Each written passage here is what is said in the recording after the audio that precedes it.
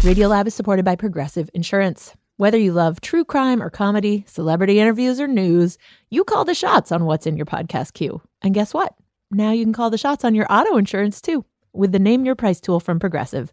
It works just the way it sounds. You tell Progressive how much you want to pay for car insurance, and they'll show you coverage options that fit your budget. Get your quote today at Progressive.com to join the over 28 million drivers who trust Progressive. Progressive Casualty Insurance Company and Affiliates. Price and coverage match limited by state law.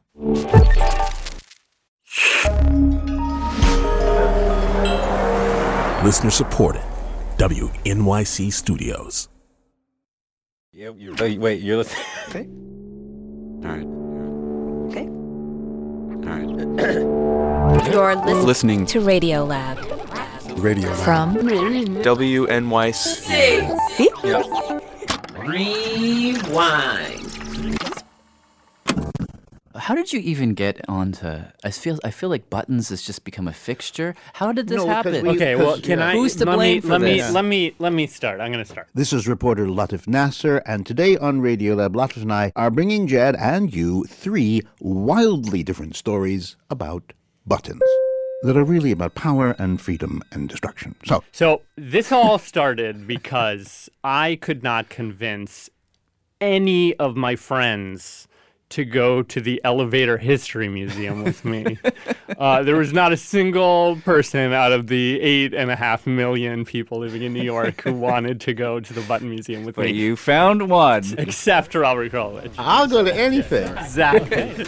Jamie told me never to stop recording, but I think So we go to Long Island City. You walk around. You think it's right that door right there? First of all, we can't find it. we got lost. This street is entirely taxi yellow. The only thing we saw was a big, old, boring building covered with taxi signs. And we have no interest in taxis. Do you know if there's a museum in here? We found some guy on the street. Yes, there is. You got to go up the stairs, right? Yeah.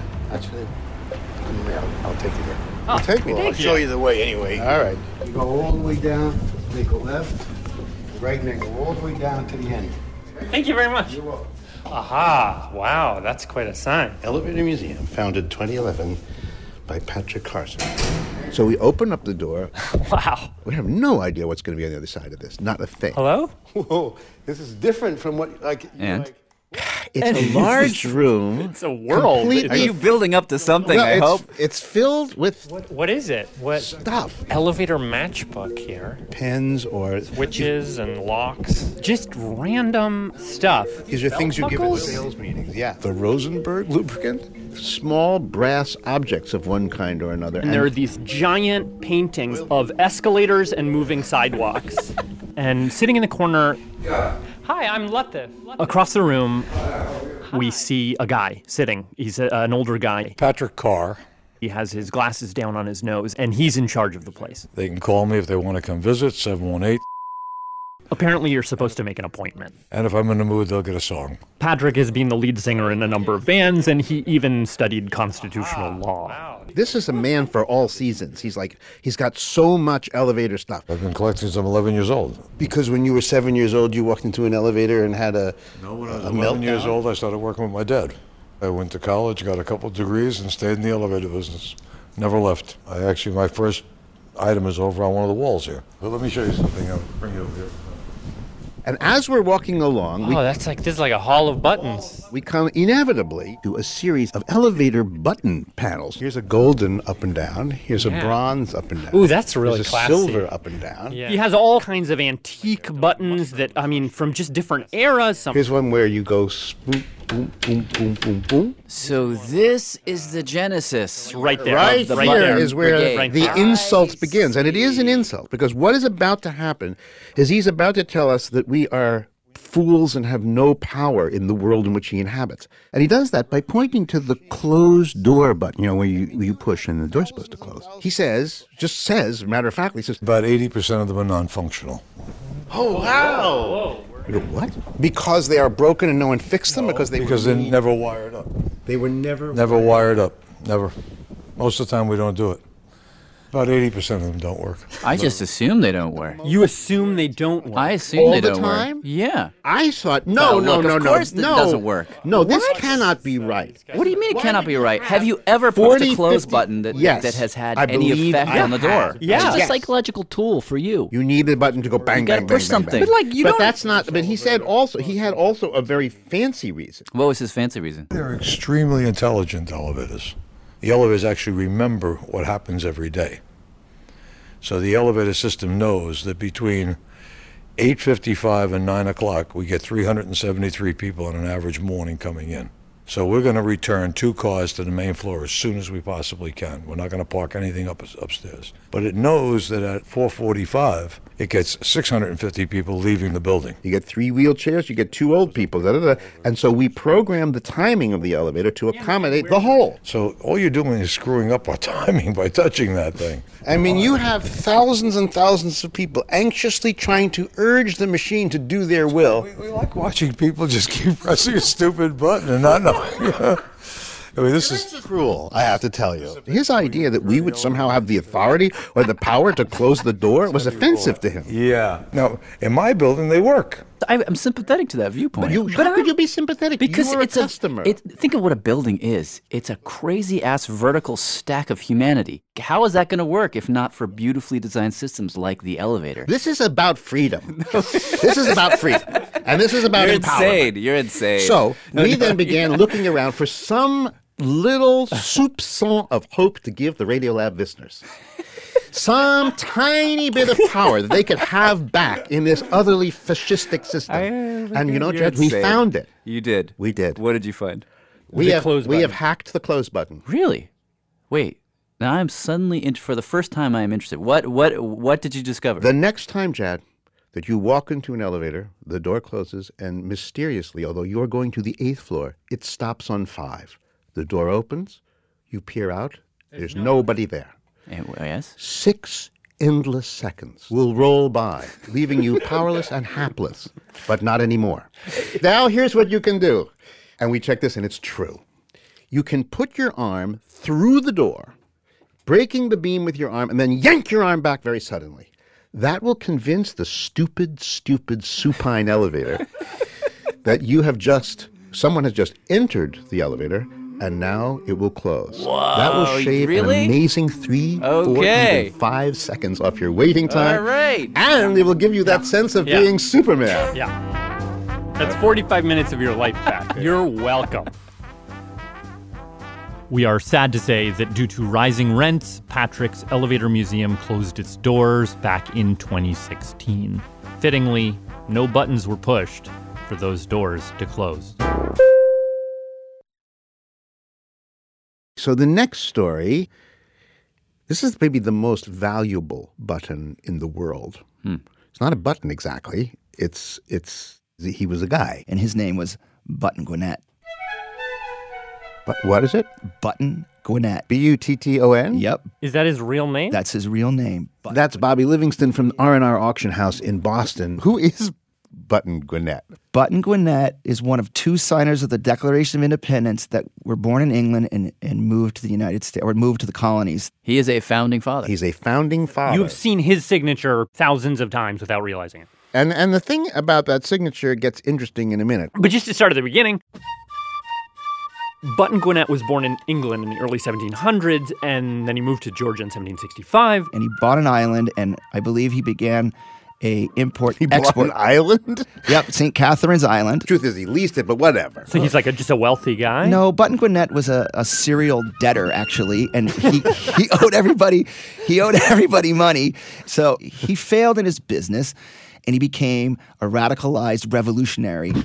And he joined Georgia politics late in the 1760s. And when it got to be 1776 in Philadelphia, he was in Independence Hall, and he signed the Declaration of Independence. Really? To the left and below of John Hancock.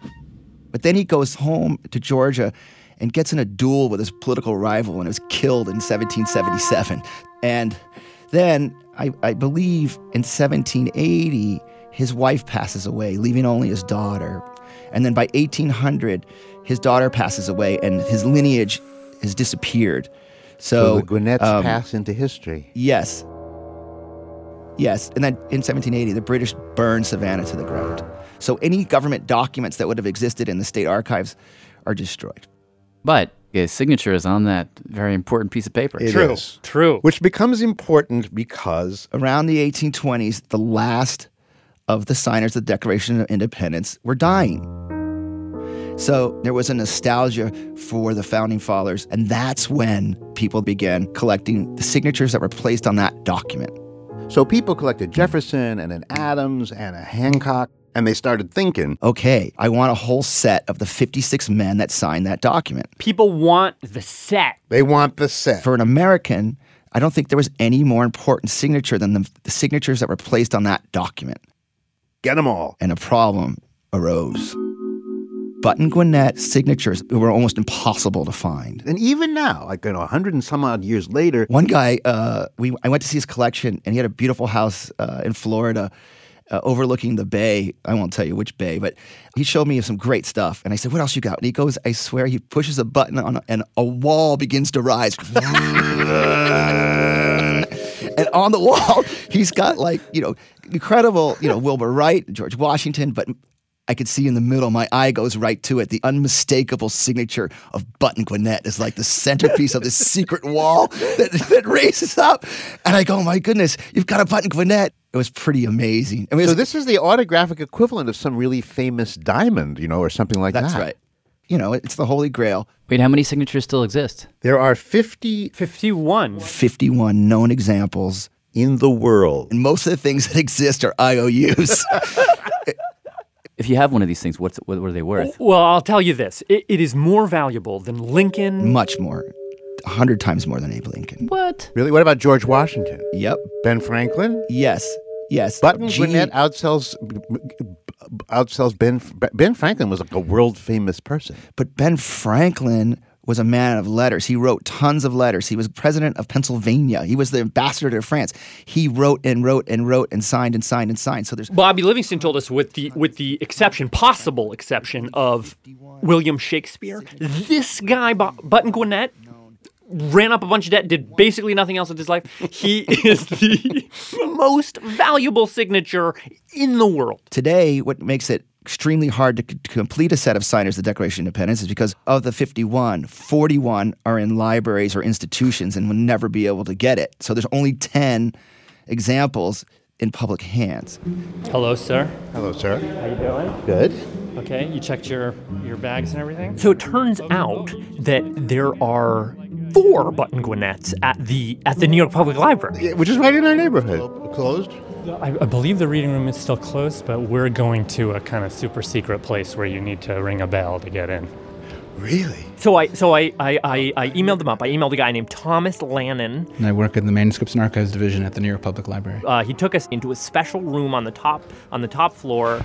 Ooh, wow. This is awesome. All by ourselves. Yeah. I guess we'll put them on the wood. We're standing at a wooden, like a kind of beautiful old wooden table, and we have on the table 4 Button Gwinnetts. 4. Wait, hold on, just so I can appreciate. Tell me what one of these is worth. Well, you don't know until they're sold because they're different quality. But the last one that we know of that was sold here in New York was sold for $722,500. I'm not in the business of estimating value of things, but I can say that Button Gwinnett autographs at the New York Public Library are classified as splendid. Highest ranking, splendid. They're not simply cut autographs. They're documents signed. Look at this! Look at this! This is the most extravagant one. Oh wow! But it has like seals on it, like red wax seals. There might have been like $4 million sitting on that table. We got $4 million. So for me, the impulse I'm having right here is not just putting these in my pocket and running away. Like the impulse I'm having, and I'm being totally frank here, is the same impulse I have. Like when you want to pull the fire alarm, like I just want to just tear these all up right now. Really? Kind of. I just wanted to take all of these papers that were on this table and just tear them all to shreds. I can't speak to your desire to destroy history. And then the guy really looked alarmed. But you don't really want to tear these up. You have to admit. It's just so valuable. Like it's so arbitrarily valuable. Like I could just rip it up. Like how could it be that valuable if I could just rip it up? but it is.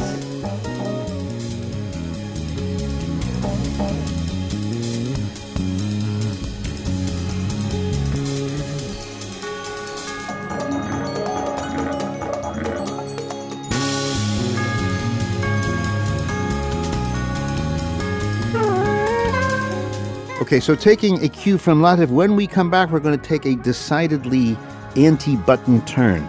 We'll be right back. Radiolab is supported by ZBiotics. If you've been looking for some help waking up refreshed after a fun night out, ZBiotics Pre-Alcohol Probiotic is here to help. ZBiotics is a genetically engineered probiotic invented by scientists to help tackle rough mornings after drinking. This probiotic is the first drink of the night for a better tomorrow, as it works to break down the byproduct of alcohol, which is responsible for rough mornings after. Go to zbiotics.com/Radiolab to get 15% off your first order when you use Radiolab at checkout. ZBiotics is backed with a 100% money-back guarantee. If you're unsatisfied for any reason, they'll refund your money, no questions asked. That's zbiotics.com/Radiolab and use the code Radiolab at checkout for 15% off. Radiolab is supported by BetterHelp. Bottles. They're great inventions. They hold liquids, allow you to transport them, drink them easily, but they're not necessarily great when it comes to emotions. Bottling emotions can mean you keep them inside, and they slowly stress you out more and more, making you feel worse and worse. Therapy is a safe space where you can get things off your chest and figure out how to work through whatever is weighing you down. If you're thinking of starting therapy, give BetterHelp a try. It's entirely online, designed to be convenient, flexible, and suited to your schedule. Therapy can arm you with the tools you need to live your best life. You learn things like positive coping mechanisms and setting effective boundaries. Just fill out a brief questionnaire to get matched with a licensed therapist and switch therapists anytime for no additional charge. Get it off your chest with BetterHelp. Visit BetterHelp.com/Radiolab today to get 10% off your first month. That's BetterHelp, HELP.com/Radiolab. Hi, I'm Alexis Ohanian. You may know me as one of the co-founders of Reddit, but more recently, a large part of my identity is being a father to my wonderful daughters. In my podcast, Business Dad, I hope to open the conversation about working parents a bit. You'll get to hear from a wide range of business dads, from Rainn Wilson and Guy Raz to Todd Carmichael and Shane Battier, to find out how they balance being a dad with a successful career. Business Dad is available now, so be sure to listen and subscribe wherever you get your podcasts.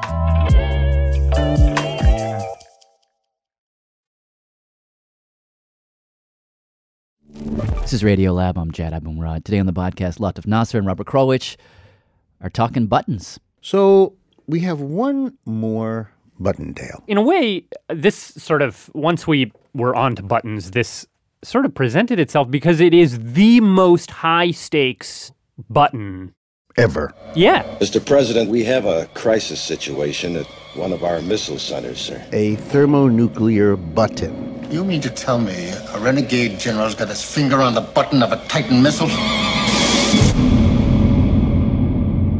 Is it a button? I mean, well, that's what we wanted to. We wanted in Hollywood as a big red button. Big red exactly. button. So we just figured, okay, let's go find the button that destroys the world.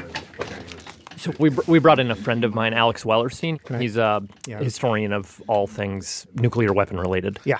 He sat down and the first thing he told us was that there's no button. No button. No. There has never been a single button. Well, wait a second.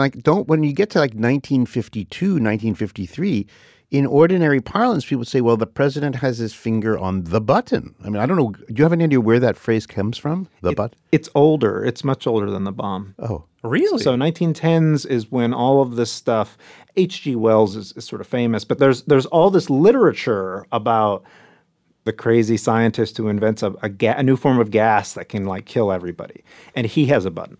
And is it a red button? I don't know if they say red, but it's definitely a button. And according to Alex, by the time we developed nuclear weapons, this existing imagery about the scientist can blow up the world using their button transfers to the president can blow up the world using his button. And then Alex told us something that really surprised us. He said when the U.S. government dropped those first bombs on Japan. So The bomb that they dropped on Hiroshima, they didn't take off with the bomb armed. They took off with the bomb missing a piece. And the missing piece is? It's a chunk of uranium. Oh. And then one of the scientists, who was also a military guy, crawled into the back of this plane while it was en route, opened up the bomb, put the missing piece back into it, and then closed it back up again and turned on all the electrical switches that said, if we drop you out of a plane, you're going to have to detonate. It will explode when it's a certain number of feet off the ground, so pressure will trigger it. And as for finger on the button, the finger, which belonged to Harry Truman, President of the United States, was 11 time zones removed and, frankly, unaware of the act. Truman, he didn't issue an order himself. He sort of approved an order that was already being issued from the Secretary of War to the commanders out there. And it said, you have 2 of these special bombs. That's what they called them, special bombs. And here are your 4 targets you can drop them on. You could drop them on Hiroshima, you could drop them on Nagasaki, you can drop them on Kokura, and you could drop them on Niigata. Basically says any day after August 3rd. Feel free to drop the bomb. What? He said, here's a couple of different options. Choose? Here's some bombs. Here's some cities. Here's some days. Go for it. No way. Other than that, the only considerations are operational. So the bombing order says you have to be able to see the target before you drop it. And that's it. Wow. One of the interesting things that I found out later, there was a town called Kokura, and that was the Plan B town, or city rather, for Hiroshima, but the weather that day happened to be good in Hiroshima, so they dropped it there. And then the next time, that was actually the Plan A city for Nagasaki, but the weather was bad there, and so then they bombed Nagasaki. But so this city of Kokura got spared twice. Like it was so close. And so Truman doesn't even know. He gets told, oh, by the way, we dropped the bomb yesterday. You mean when the bomb dropped in Hiroshima? He had no idea. He didn't know it would be Hiroshima? He didn't Did not know it was Hiroshima. Didn't know what day. The second bomb, he seems to have been caught off guard. And he actually issues, this is his only way of getting involved, he issues an order which says, stop dropping atomic bombs until I tell you to. I feel like if you're a president and you're going to do that to that many people, I feel like you should be directly responsible. It should not be an arbitrary decision. Like, I kind of want a button in this case. No. You wouldn't actually want there to be a button, right? You could bump a button, right? A button is too easy, right? You don't want it to be easy enough that you set your coffee down on the Oval Office table and, like, kill the world, right? Like, obviously nobody wants to do that. Nobody wants to do that. And I think it's, I have to admit, when you first were pitching the button thing, I was thinking, where are they going to go with this? How is this going to work? And the more I was thinking about it, it's sort of a deep concept, right? It's about the ease in which you could actually destroy all of civilization because of the technology, which you could not do in the 19th century. You could not do with Genghis Khan. He could do a lot of damage, but he could not kill, all the people in the world. The button is the symbol of how easy that is. And the reason this becomes kind of crucial is we now are moving through the 50s into the 60s. For the first time, the cities of the United States and the people who live in them are vulnerable. In the early 60s, the United States is in a face-to-face with Khrushchev over those Cuban missiles. That Soviet military units are in a state of combat readiness. And the world gets really, really, really close to annihilation. The way that it works at this time is that the president has an assistant, a military guy, who has all the nuclear codes in a briefcase, handcuffed to the assistant. And the assistant, if the president is in the bathroom, the assistant is outside the door in the corridor. If this president is at all times? Football game, at all times. And so weirdly, the suitcase is called the football, and I believe the page with the nuclear launch codes on it is called the biscuit. Why? I have no idea why. I have no idea where it got the name. So it's the 60s, and things between the U.S. and the Soviet Union are very tense. And there are generals on the Joint Chiefs, Curtis LeMay among them, who they call bombs away LeMay. Yeah, who are not at all troubled by the possibility that this would be a weapon they would use, and they advocate it very specifically in very specific cases. So even though there are no buttons and there are all these codes, people are still worried at the time about just how easy it would be for the president to launch a nuclear attack. Right. So And one guy in particular. This guy, Roger Fisher, is this sort of academic policy guy. He's a Harvard Law School professor. He advised secretaries of state on the Iran hostage crisis, on the Israel-Egypt peace accord. He definitely had the ear of the Pentagon. And he was troubled by this idea that, the president could very dispassionately start nuclear war. And so he proposed this idea. I'll jump in. The notion comes from his long interest in reducing the risk of war. Roger Fisher passed away, but we were able to talk to his two sons. I'm Elliot Fisher. I'm a professor at Dartmouth. And I'm Peter Fisher. I'm a senior fellow at the Tuck School of Business at Dartmouth. So his solution to this... And by the way, this would be just in the case of a U.S. surprise attack. It's what's called a first strike. Was to, instead of having all the codes be just in a suitcase... His idea was to get a volunteer who'd have the codes put under their heart. You embed the codes in some sort of capsule in the guy's heart. Surgically. And he'd carry around a briefcase with a knife in it.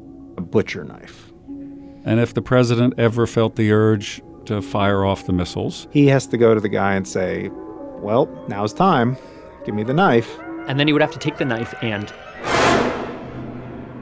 drive it into the guy's chest. The president has to chop out this code from this guy's heart. The president would have to kill someone and pull the code out of their body. He would have to first kill one person in order to get at the codes that would let him kill millions of people. He has to look at someone and realize what death is, Fisher writes. What an innocent death is. Blood on the White House carpet.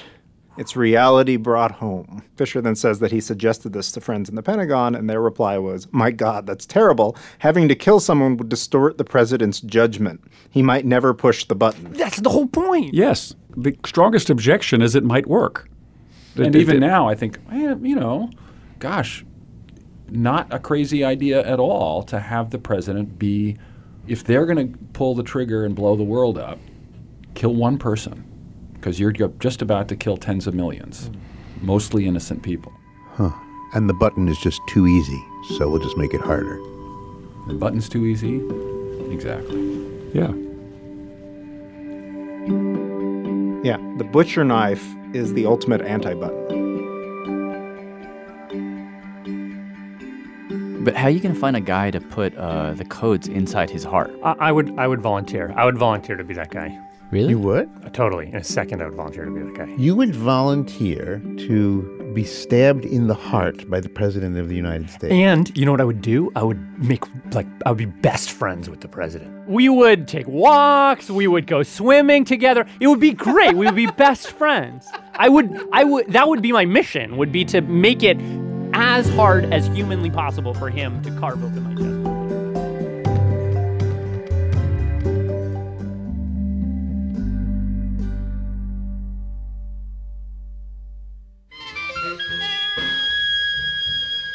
Okay, we have some thank yous to make here. Why don't you go ahead? All right. First, thank you to Catherine Kilichowski of the Elevator Historical Society Museum in Long Island City, New York. And the Slade Elevator Company and Pride and Service Elevator Company, both in New York, for helping us learn things. And to our friend Steve, who helped us understand what goes on among autograph collectors. Thank you to the very indulgent New York Public Library Archives and Manuscripts Division. And Alex Wellerstein has a nuclear history blog. He calls it Restricted Data. Check that out. Alex, in turn, wanted us to thank John Coster Mullen, Michael Gordon, Eric Schlosser, and Spencer Weir. And special thanks to actors Michael Chernis and Noah Robbins. And also, let's not forget Damiano Marchetti for production support. And we thought we would just go out with our final salute to buttons by the one mechanism man created that hates a button.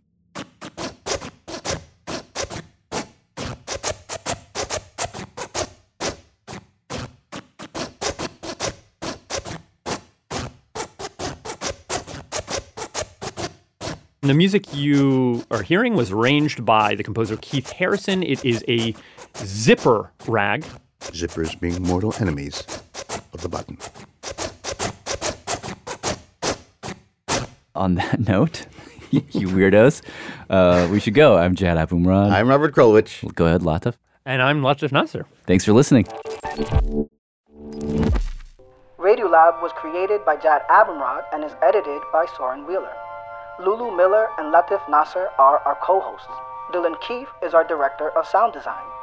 Our staff includes Simon Adler, Jeremy Bloom, Becca Bressler, Rachel Cusick, Akedi Foster Keys, W. Harry Fortuna, David Gable, Maria Paz Gutierrez, Sindhu Nyanasambandan, Matt Cutie, Annie McEwen, Alex Neeson, Sarah Kari, Ana Rasquet Paz, Sarah Sandbach, Ariane Wack, Pat Walters, and Molly Webster, with help from Andrew Vinales. Our fact checkers are Diane Kelly, Emily Krieger, and Natalie Middleton. Hi, this is Tamara from Pasadena, California. Leadership support for Radiolab science programming is provided by the Gordon and Betty Moore Foundation, Science Sandbox, a Simons Foundation initiative, and the John Templeton Foundation. Foundational support for Radiolab was provided by the Alfred P. Sloan Foundation.